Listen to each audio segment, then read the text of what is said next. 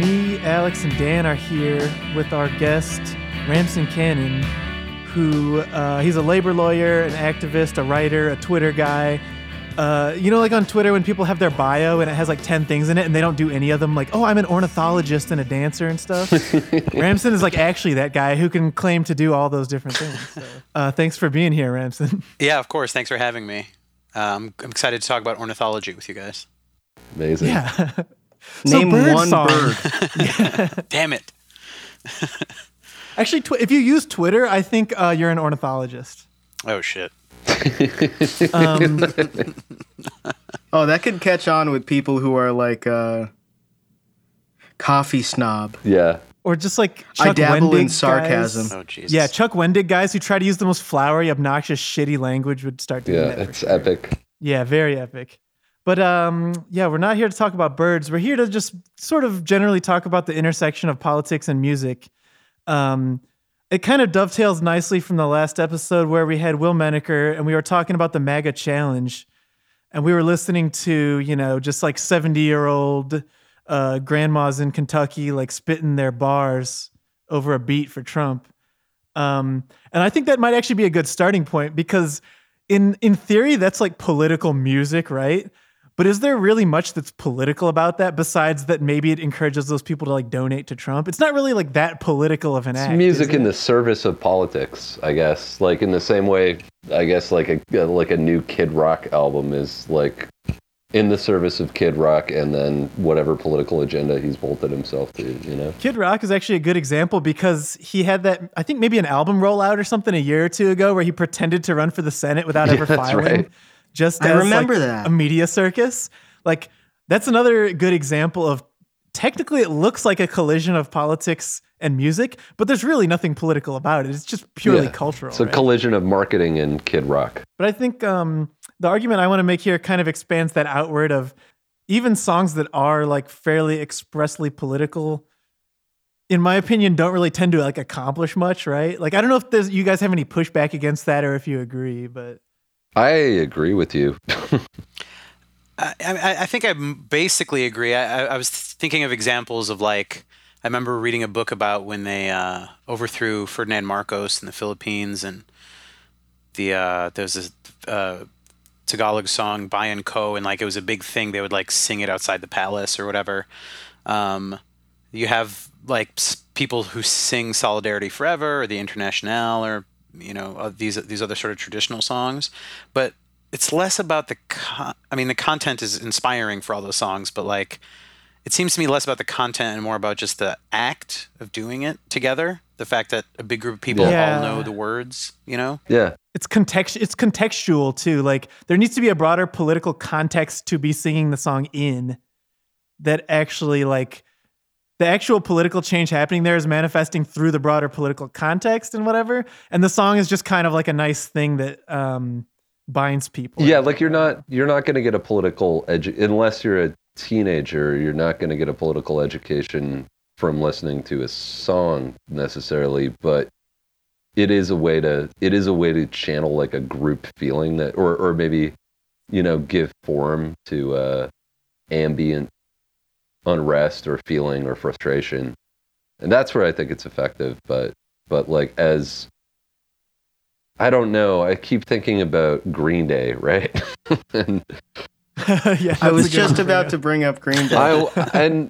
Having lived through the Bush era, I wonder how many kids put the Green Day CD into the CD player in their Prius or whatever, and we're like, oh shit, the war is bad. Yeah. Like I don't think that happened. I don't think Exactly. Yeah. Everyone you either already knew that or you didn't. Yeah. And the album didn't exactly persuade you. Well, George Bush killed himself when that album came out. It's true. Yeah. When he saw it was called American Idiot, he straight up killed himself. He died. It's the dumbest thing you can do. They replaced him with a body double. That's one of the most enduring Onion headlines ever. Green Day reveals that the American Idiot was George Bush. Yeah, I think like someone else who comes to mind when you said Green Day, I don't know why this reminded me of it. Maybe just because it was similar era, maybe. But I think about like Nas, and like Nas is a guy who his songs that are like specifically political tend to be pretty lame. Do you remember he had that song I Can that sampled the Claire de Lune? Do you remember that song? It was like, I know I can be what I want to be and all that. It had like little kids singing on it. Yeah, I sort of know that. Yeah. One. Not like super close. But it was it was basically one of those like, I'm going to name all the problems in the world and like here's how you can rise above them. And it's like widely considered to be one of the corniest songs. Yeah, for sure. Ever recorded, you know? He had a period where he just got really into the N-word. Like he was going to name his album that, and then he just named it Untitled because they wouldn't let him. But I remember listening to the title track, and he was just like, it's just a little too much. Yeah, he's actually a good example of a guy who, like, he's capable of being a really great artist at times. And by at times, I mean on his first album. But yeah, he's just so on the nose with it that like it's not very artistic. It undercuts the artistry. Like it's so explicit and lame. Referencing Illmatic, his first record is kind of perfect because when he would just be, you know, talking about day-to-day life in the Queensbridge projects and what he experienced and what he saw, that's much more political or politicizing to me than like a, you know, calling Bush an idiot or, you know, being like, oh, of course, you know, yeah. He had a song called Sly Fox that was all about Fox News. That was from that Untitled album. That was from the self-titled, or Untitled album. And like, you know, when I think that's true for a lot of music where it's like a lot of the most politicizing stuff is the stuff where people are talking about the thing that will politicize you is hearing about like lived experiences and hearing like a perspective other than your own, rather than someone being like, you know what's bad? Fox News. And I'm going to rhyme Fox News with something. It's the snapshot view of someone's life is always more effective, I think.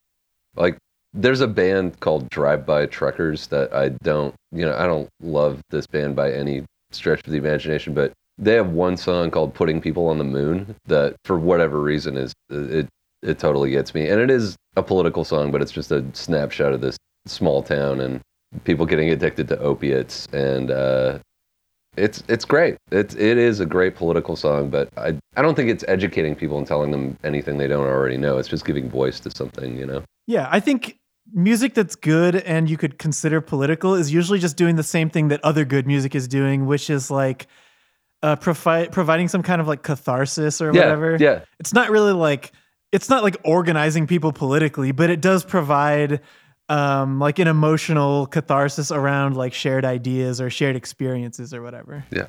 But it's actually something I just thought of that I hadn't even considered before is I feel like, what about the whole tradition of political songs? Like, have you guys ever heard that Ike for President song from the 50s? I was thinking about that too, but I wanted to make sure I just made it up in my imagination. No, like that was the thing. Yeah, that was the thing that happened. There was like the video for it where it's like an elephant bouncing along. And there's all these children and stuff following him. It's just like Ike for President, Ike for President. Yeah. That's a banger. That's getting people to the polls. Yeah, well, the Will.i.am had that song in 2008 that everybody cried about. What was it called? Oh, man. Oh, these are all coming back to us, and they're just going to infect us for weeks. Are you thinking of the earlier one from Where's the Love? That one? I don't think so. Maybe. The video at least had a bunch of like other celebrities in it. And it was specifically about Obama. Yes, We Can. I don't think I know that It was called Yes, We Can. Oh, I remember this now. Yeah. If I think of like Obama era Will.i.am, it's just another like fucking scourge on my mind that now I'm stuck remembering is CNN used to have Will.i.am on as a hologram. Yeah, that's right. For like segments. So stupid, man. He is a master of investing in tech companies that immediately go out of business. Like, you can just call Will.i.am on the phone and tell him, I invented a faster type of goggles that are you can take into space with you. And he's the same level of rapper as he is entrepreneur. Yeah. Was Will.i.am ever part of the Zune campaign? I feel like there's like a 60% chance. Oh, maybe not. Common was definitely doing ads for Microsoft for a while, so I guess maybe he filled that niche. Common's another good example of a guy who's just bludgeoning you over the head with shit. Yeah, Common is a boring dude. There's a Pitchfork review of him that surfaced recently. Oh, you showed me that. I showed you that. I saw It's that like too. Yeah. it's so not good. I can't believe I just saw that. It's like almost as good as the John Coltrane one. Yeah, the great Pitchfork tradition of basically blackface reviews. I love those reviews so much. They take up so much of my brain. Why would they purge the Coltrane one and not? I mean, the Common one is almost as bad. It's not quite as bad, but it's like within spitting distance of the Coltrane one. I don't understand why it's still up on the website. You guys are gonna have to school me on this a little bit. What did they do with the Coltrane review? What happened? Why did they purge it? It was written as an old jazz man. So by a white kid. But He was like, "Hey, so cat, bad, we was listening to the oh no, oh yes, the hot Yeah, jazz." it's really bad. like Billy Crystal It's just style. literally like blackface. Yeah. Totally. It's like a blackface review. So because that one was by one of the founders of Pitchfork, they like scrubbed it off the internet and did their best to make it completely unfindable. But Alex was recently looking at this Common one that's kind of similar. It's not quite as bad because it's not like writing in a dialect, but it's just like some white kid just being like, I learned all about black culture from Common, you know? And Yeah, I used to be suburban and I became urban now. Oh my god. If you really want a good laugh, also, if I forgot about this, but the lyrics to will.i.am's "Yes We Can" song are actually just a speech by Obama oh dude, seriously. with Will and friends, as it says, singing "Yes We Can." Yes, we can, over and over again. Was it like a full length song? it's Like, 4 minutes and 31 seconds. damn. And that was in. I don't think I ever heard this. People were posting about how, I mean, nascent posting, 2008, but people were posting about how, like, the video, they couldn't watch it without crying.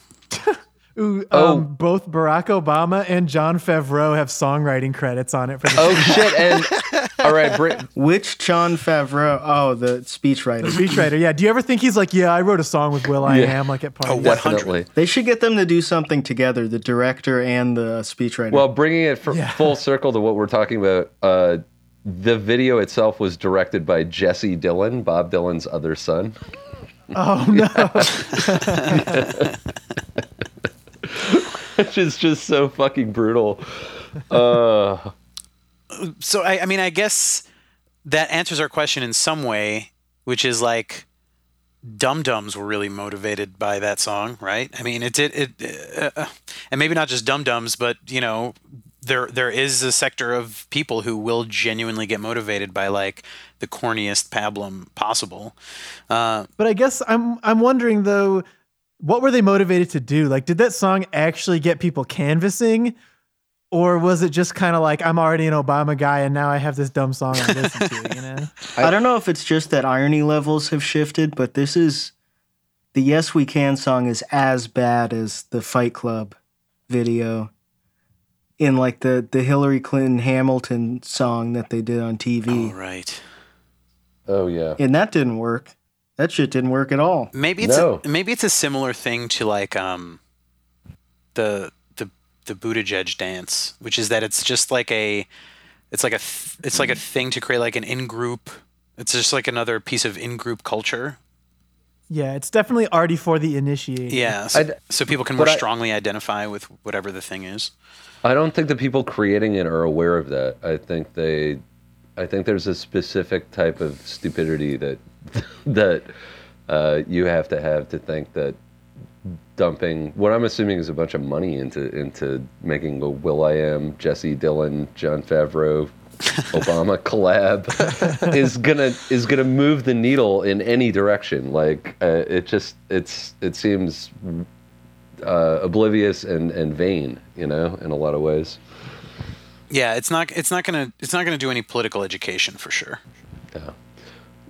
One thing I wanted to talk about that I remembered while I was walking over to the studio that's kind of like close to my personal interests is the U.S. government's specifically the CIA's belief that pro-democratic hip-hop in Cuba was going to be an agent of regime change. I don't know if you guys ever heard about this story. But No. It's really interesting. It's basically back in the 90s, there was a movement in Serbia, an anti-Milosevic movement, which was it was sort of put out as a grassroots movement, but it definitely had backing or, interest and interaction with the CIA. It was called Otpor, and it was run by this guy Srđa Popović, who's become kind of a figurehead for regime change in the last 10 years. And a lot of the regime changes he was involved with, the Otpor style revolutions, were utter catastrophic failures. Like Arab Spring was, kind of based, any of the USAID CIA involvement was based around like Otpor's manual. And they started a music festival called Exit Fest, which is now like a legitimately, it's a non-political huge music fest now in Serbia, but it had its roots in Otpor.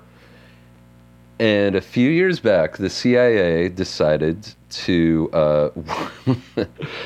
to work with a bizarre agency group in Cuba, a sort of anti-government agency group. They're kind of like a PR marketing firm operating out of Florida, and they hired this guy Rajko Bojić, who was an original Otpor member and like the marketing director of Exit Festival. They sent him there to work with the Cuban rap band and essentially set up like a social media network for dissidents and use the rap band to affect regime change in Cuba. And of course, it was a total fucking failure. He was being surveilled by Cuban intelligence the entire time. They just kind of let him set up these networks. A festival in Cuba that he set up, and then when he was leaving to go back to Serbia at one point, they just arrested him and took all of his hard drives, his computer, like everything, all of the information, kicked him out of the country. And the government then sort of took the networks that he had built and used them for their own, whatever. They took over the festival that he had set up. They purged the social media network that he had set up. But it's funny to me, like it was a 3 or 4 year long operation, and they pinned all of this they pinned all their hopes on this Cuban rap band. Yeah, that's hilarious. It's like Looney Tunes shit, I do think that outside the U.S., that music as a sort of like galvanizing thing can maybe be more relevant, maybe be more possible. I was thinking about when you mentioned Cuba, it made me think of I'm gonna butcher his name, but Joan Manuel Serrat, who's a Catalan musician in Spain. Yeah, and was like his music was like somewhat political. He was very political, but even the choice to sing in Catalan was like a political act that was like very inspiring to the Catalan independence movement, in and around Barcelona. And then when he would sing in Spanish, the Catalans would get mad at him. I think he was exiled to Mexico, or he had to stay in Mexico because he in some of his songs he criticized the death penalty or something, and was criticizing Francoist Spain. We can think of, I'm sure we could come up with other examples of like folk musicians or individual sort of singer-songwriter types who were sort of like considered like the bards or the, songbirds of some particular uprising or revolution or something. But that doesn't really, I guess that's still more so like having like a galvanizing effort on people who already agree with you rather than moving people. Just as a vehicle for educating people, it just doesn't seem like. Yeah. Well, here's maybe something interesting to dive into of if you compare like the Catalan singer with Pete Buttigieg's High Hopes dance. Yeah, appropriate. Like what is the like what trait separates those two? Because I am inclined to see the former as being like somewhat more politicized in like a meaningful way, but what, if any, difference is there, I guess? Just the fact that political stakes are higher there at the moment. Maybe a self-awareness that doesn't seem to be there in the Buttigieg. Yeah. Malta and Catalonia used to be united under the crown of Aragon in the Middle Ages. So there's what they have in common. Like the Lord of the Rings guy? Yeah, that guy. Aragon, yeah. The Elvish Kingdom of Catalan. Yeah, it's. I guess the one thing it would be that the stakes were higher. It was Francoist Spain, but the stuff like the fucking will.i.am song or the Eminem battle raps like, to Donald Trump. It's just like there are no stakes really. I'm not sure why, but there just aren't, because I don't know, our culture, American culture, just like doesn't. Maybe because there is no culture under the pop culture, or there's very little culture under the pop culture. It's just pop culture, so it just gets like, I don't know, consumed and disposed of. Whereas like, the question of like the language of Catalan is I don't know, very old. It's like a very old fight that has been happening in that region. So the act of singing in one language versus the other would have a meaning that it's like, it's hard to think of what any analogy would be in a place like the US. I think too, maybe like there has to be political stakes to the act of performing the music, where maybe one example is like Pussy Riot, where I don't even think anyone like really likes their music that much for the music's sake. It's just that they get in trouble for the mere act of performing it and stuff. So like their music is politicized by the stakes. It's not even about the music. It's just like the act of doing it, right? Yeah. Yeah, that's a pretty fair assessment with that band. Yeah, their music is not very good. Yeah, exactly. But I think that maybe their example kind of helps to tear apart like the political side from the cultural side of like something like the Pete Buttigieg High Hopes dance is purely cultural because there's no stakes to it. You're not like Donald Trump's not going to throw you in jail for doing the High Hopes dance. The only stakes is just personal shame. But if you have no self-awareness, then you're totally free, right? In that way. Or if you wear it like a badge of honor, which is like the whole thing now, which is like the very fact that you all are calling me a dipshit for doing X thing is like makes me, I'm going to do it so hard now because that just because I wear your scorn as a badge of honor. Was the last individual song to get that like that much rage or fury in the US Cop Killer by Ice-T's what are they called again?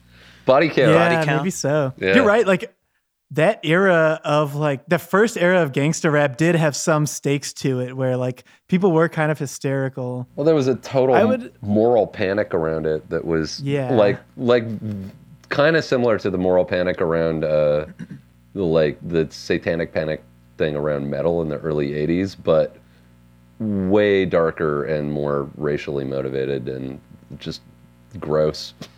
Is the reason that that's sort of died down because it's harder to understand rap now? Because of mumble rap too much? They just can't understand the lyrics? I think that it eventually got too like something like Odd Future is a good example where Odd Future tried to do that like burn shit, fuck school, whatever.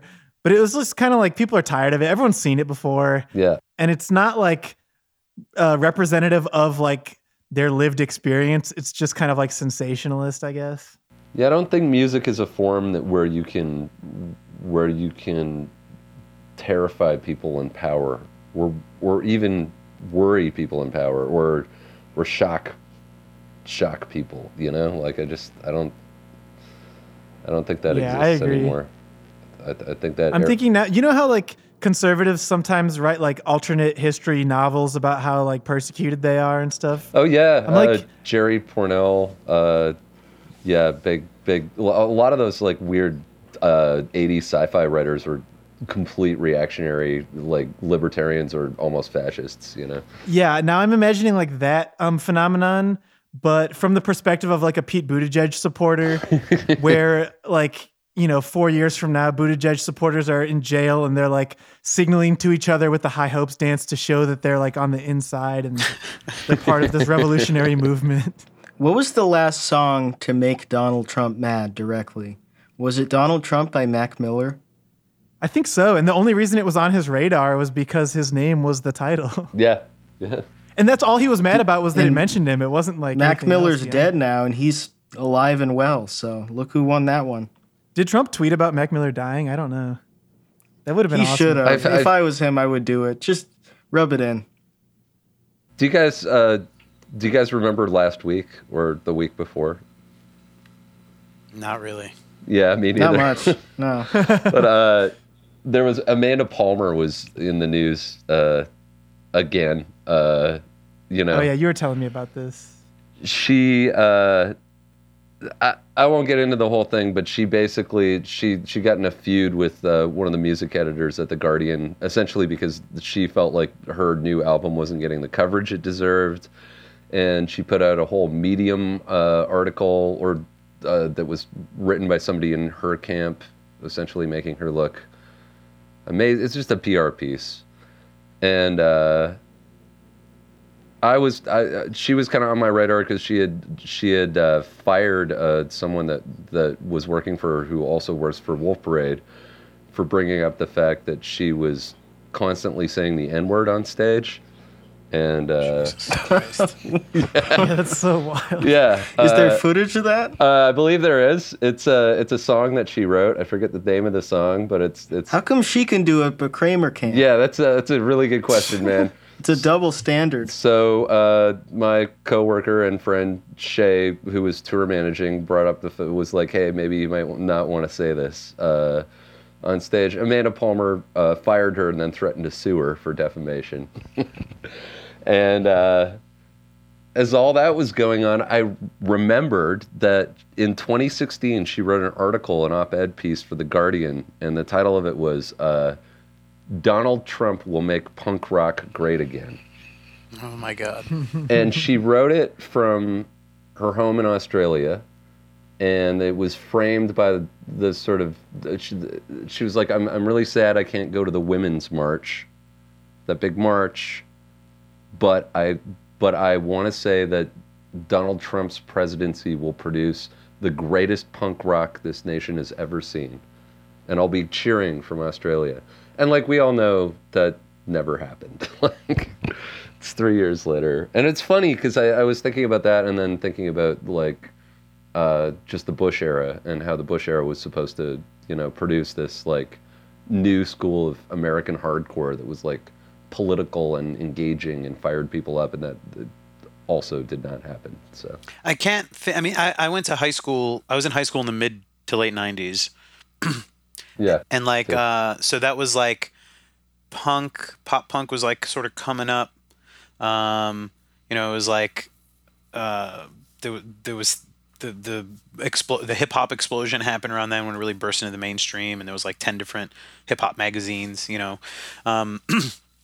all that stuff was going on. And like, when I think back and like, backpack hip hop versus like street hip hop and all that stuff. Mm-hmm. And like when as hard as like there was a lot of political content back then, even though it was like sort of the fake prosperity of the Clinton years, and like post Cold War, and like Adbusters, right? Like the Adbusters era. Yeah, and like the stuff people would like with the exception of groups like the Coup, who actually do have like, to my mind, like really good political music. Yeah. There was really like I can think of like punk songs. There's a lot of punk songs where they would be like, "Don't talk about how you're vegan because that's annoying," and shit like that. And you're like, "Why was this?" And people would be like, "Oh man, I like that band. They're really political." A lot of stuff about like posers and like shit like that was what people were mad about and making songs about for some reason. That's a good point. I think the scourge of posers really peaked in the 90s. Oh, for sure. And then the scourge of haters peaked in the 2000s. It was the only thing anyone had to worry about. Like you were saying, the Cold War was over. It was the end of history. We didn't have to worry about, scarcity or anything. So we just had to worry about who was being a poser in the scene and call them out for it. That was literally everybody's biggest concern. Yeah. And, What's the 2010s equivalent? The 2010s equivalent, huh? That's a good question. Well, I know what it is. So 90s you had posers, 2000s you had haters. Right now you have fake friends. Clout sharks, Clout sharks, fake friends, all Clout of them. sharks. like Yeah. Instagram. They're all just trying to get a phonies, right? piece. Yeah. Yeah. Yeah, you're right. The clout shark is essentially a new breed of phony. A phony who wants something from you. A parasitical phony, you know? Parasitic phonies. There's a good band name. Yeah. Yeah, like punk bands would be like, oh, you have all these patches on your leather jacket, but like you've never seen any of those bands. And now it's like, you know, you have all these like, you know, pictures on your Instagram, but you've never really like eaten that meal, I guess, or like been to that place or whatever. It's just recapitulating the same thing. Although now we actually have shit to worry about. This is true. Yeah. I guess they did back then too, but they didn't Dude, realize. I fucking hate posers, man. We need to go back to just calling out posers all the time. Yeah, let's organize like a substantive political movement around anti-poser ideology. Yeah. If I see a poser, a hipster, an emo, or a ghetto thug, I'm gonna lose my shit. I can't deal with it. All those things And you don't just get me started mentioned. about scene kids. You know, I'm imagining all of those people coming together for like a 2020 era Village People. one day a real rain's going to come and wash all the posers off the street, you know? Yeah. Yeah, it's funny. Like, I think we're all basically in agreement about like the bigger picture here of like the political content. When there is political content to music, it's basically outside of the lyrics, and it's really like the broader social contexts and stuff, you know? Yeah, I think that's true. Seems- Even like Cop Killer, which was a huge firestorm, and like they had to reissue the record without that song on it, I think. They did. Yeah, that's right. And like, but so what? Like Ice-T like made slightly less money because of it, like, and in the long run probably made more money just because the visibility the gained him. controversy sells. Yeah, and so like, and that was a hugely controversial song. It's the one song where like the lyrics themselves that I can think about like caused that much of a public firestorm, and like the end result was, I mean, Ice-T played a cop. I don't know if he's still doing that, on TV, like on the most beloved TV show series or franchise. So like even when and that's an expressly political song, but like even when the lyrics are expressly political, like there's just, for whatever reason, there's just, that song didn't change anybody's mind about whether or not to kill cops, and the long-term effects is that they didn't throw Ice-T in jail, but you could see that if a group of people were to start singing that song, or if somebody were to perform that song at like a Blue Lives Matter rally, the context would obviously make it much different. Yeah. Yeah, for sure. Or it's even like when Kendrick Lamar did, he performed All Right when he was standing on a burning cop car. It made Fox News really mad. But like the broader context of it was just some awards show where it wasn't particularly like subversive to do even, Right. What was the Donald Glover or Childish Gambino video?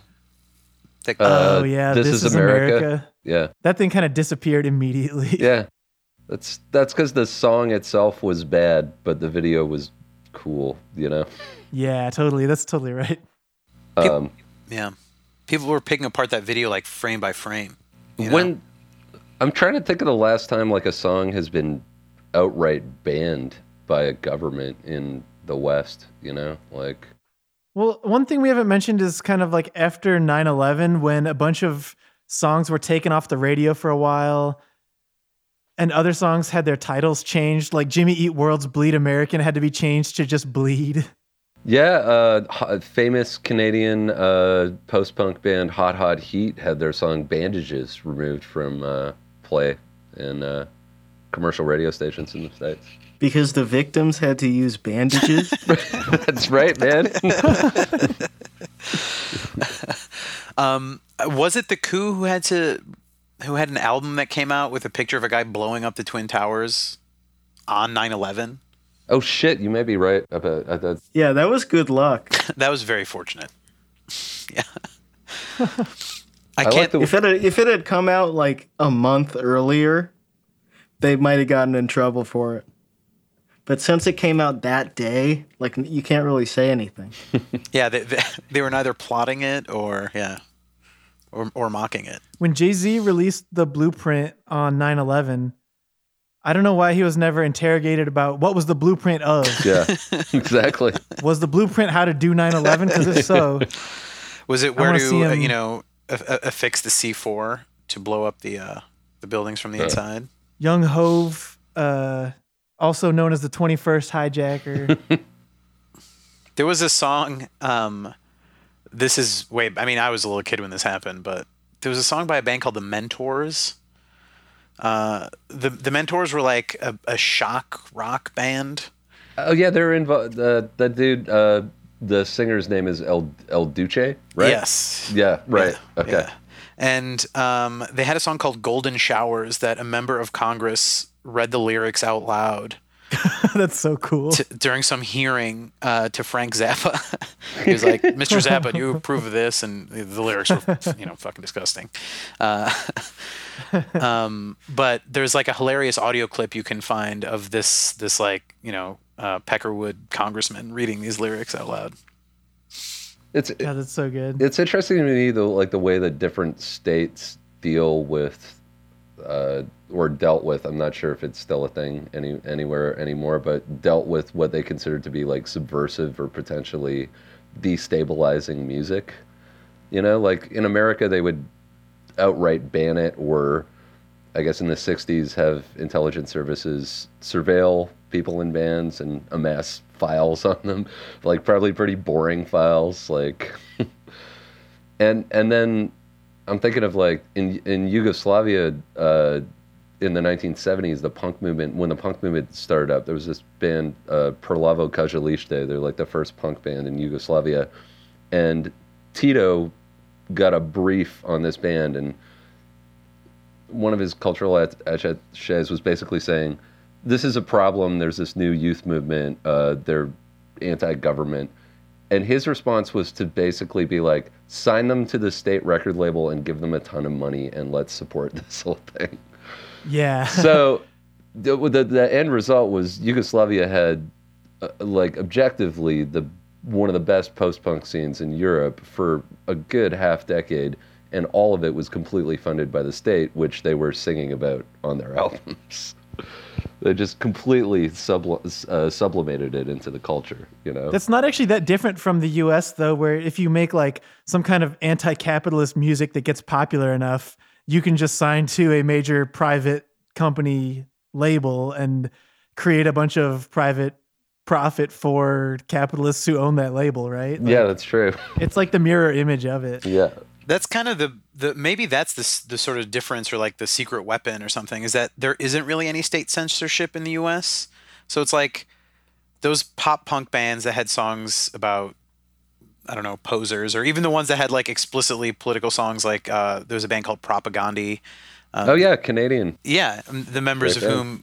whom, some of them I think went on to be in the Weaker Thans, which Yep. might be better known to the audience. But Propagandhi had a lot of like very political songs, but like not a lot of very many people heard about them. They were on Fat Records, and like the stuff that does get popular, like you're saying, Charles, is like then then those bands sort of get anesthetized by the money and the becoming part of like some corporate entity and structure over time. So it's like the lack of repression makes everything maybe less dangerous and sexy. So people just it just gets ignored or co-opted. Yeah. There's also the ceiling is lower on sticking to your principles than it is on selling out your principles, I guess, right? Like, I guess this gets back to the old thing of sellouts and posers, but like, if you're making like an anti-capitalist song and you like, if you want everyone to hear it, then you got to sell it to a major label or someone who can really promote it. I mean, whereas if you want to stick to the principle of that, you're going to stay at this sort of middle level and you'll never go over it. We're basically describing the existential crisis of the 90s, of most 90s bands, where aside from being mad at posers, the biggest crime you could commit was like capital S selling out, whatever that meant, you know. There was that song. Steal This Album, System of a Down. Oh yeah, I Right. had that. Sony Records. Didn't Real Big Fish have a song called Sell Out? Yeah, they did. Yep. Damn. And it was ironic, get it, guys? Because they had sold out. They were owning it. Oh god. What a stupid fucking decade. They didn't even sell out for that much, really. Yeah, of any decade in like living generations' memory, the 90s is the one that's going to age the worst compared to how people saw it then. Like everyone knew the 80s sucked, right? Like even during the 80s, you had like, you know, Gordon Gekko shit where you're like, oh, these people suck, you know? But in the 90s, people really thought a lot of that shit was good and it all sucked. Sure did. A truly abominable decade, yeah. Really, just a lot of shit. Yeah. Across the board, like music, literature, not all film, but Actually, on the subject of selling out, we got plenty more stuff to get to here, but I kind of want to end the episode here and then continue behind a paywall so we can sell out and make people go on Patreon to hear the rest of what we have to talk about. I think we should sort of pivot to talking more about like the way that personal experiences can be politicizing around, like the personal experiences you have with music or being a musician can be politicizing. But in order to play out this main episode, I want to make myself eat shit. Like after I've talked about how lame political songs and lyrics are, I want to play us out with like a nominally political song here. So Ramsons, thanks for stopping by. Oh, yeah, sure. Yeah, man. Thanks a lot for having me, guys.